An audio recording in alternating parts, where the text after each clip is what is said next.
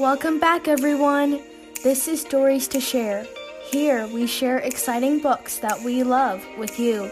Be sure to follow us wherever you listen to podcasts and check back every Saturday for a new story. Spork by Kyle McClear and Isabel Arsenault. Spork was neither spoon or fork, but a little bit of both. He had a mom and a dad who both thought he was perfect, just the way he was. But Spork stuck out. In his kitchen, forks were forks and spoons were spoons.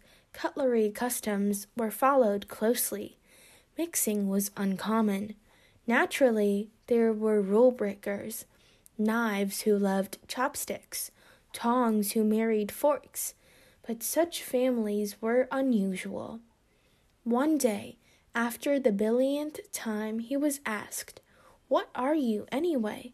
And the zillionth time, he was passed over when the table was being set. Spork sighed and thought, it must be easier to be a single thing. And he decided he'd try to pick just one thing to be. He thought he should start by fixing his head. He put a bowler hat to look more spoonish, but the forks thought he was too round. Then he made a paper crown to look more forkish, but the spoons thought he was too pointy. Spork wondered if there were other lonely creatures out there with no matching kind who never got chosen to be at the table.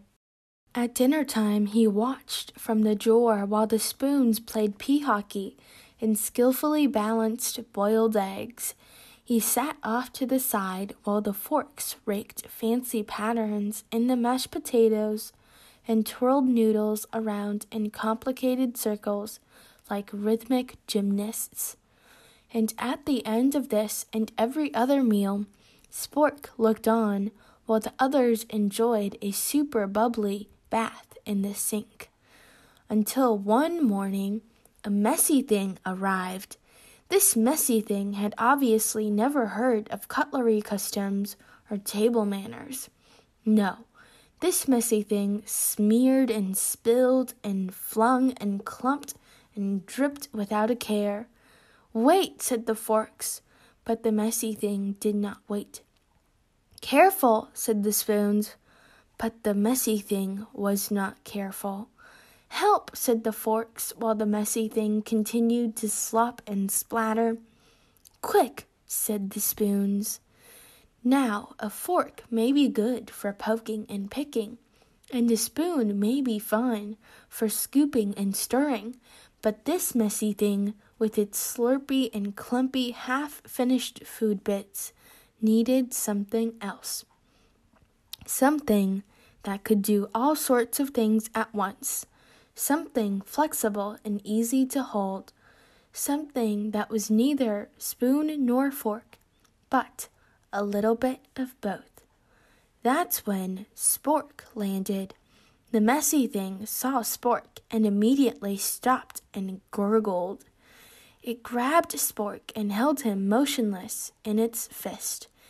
It tabbed him once and let out a cheerful shriek. It wagged Spork excitedly up and down. And that's how Spork finally and happily found its way to the table.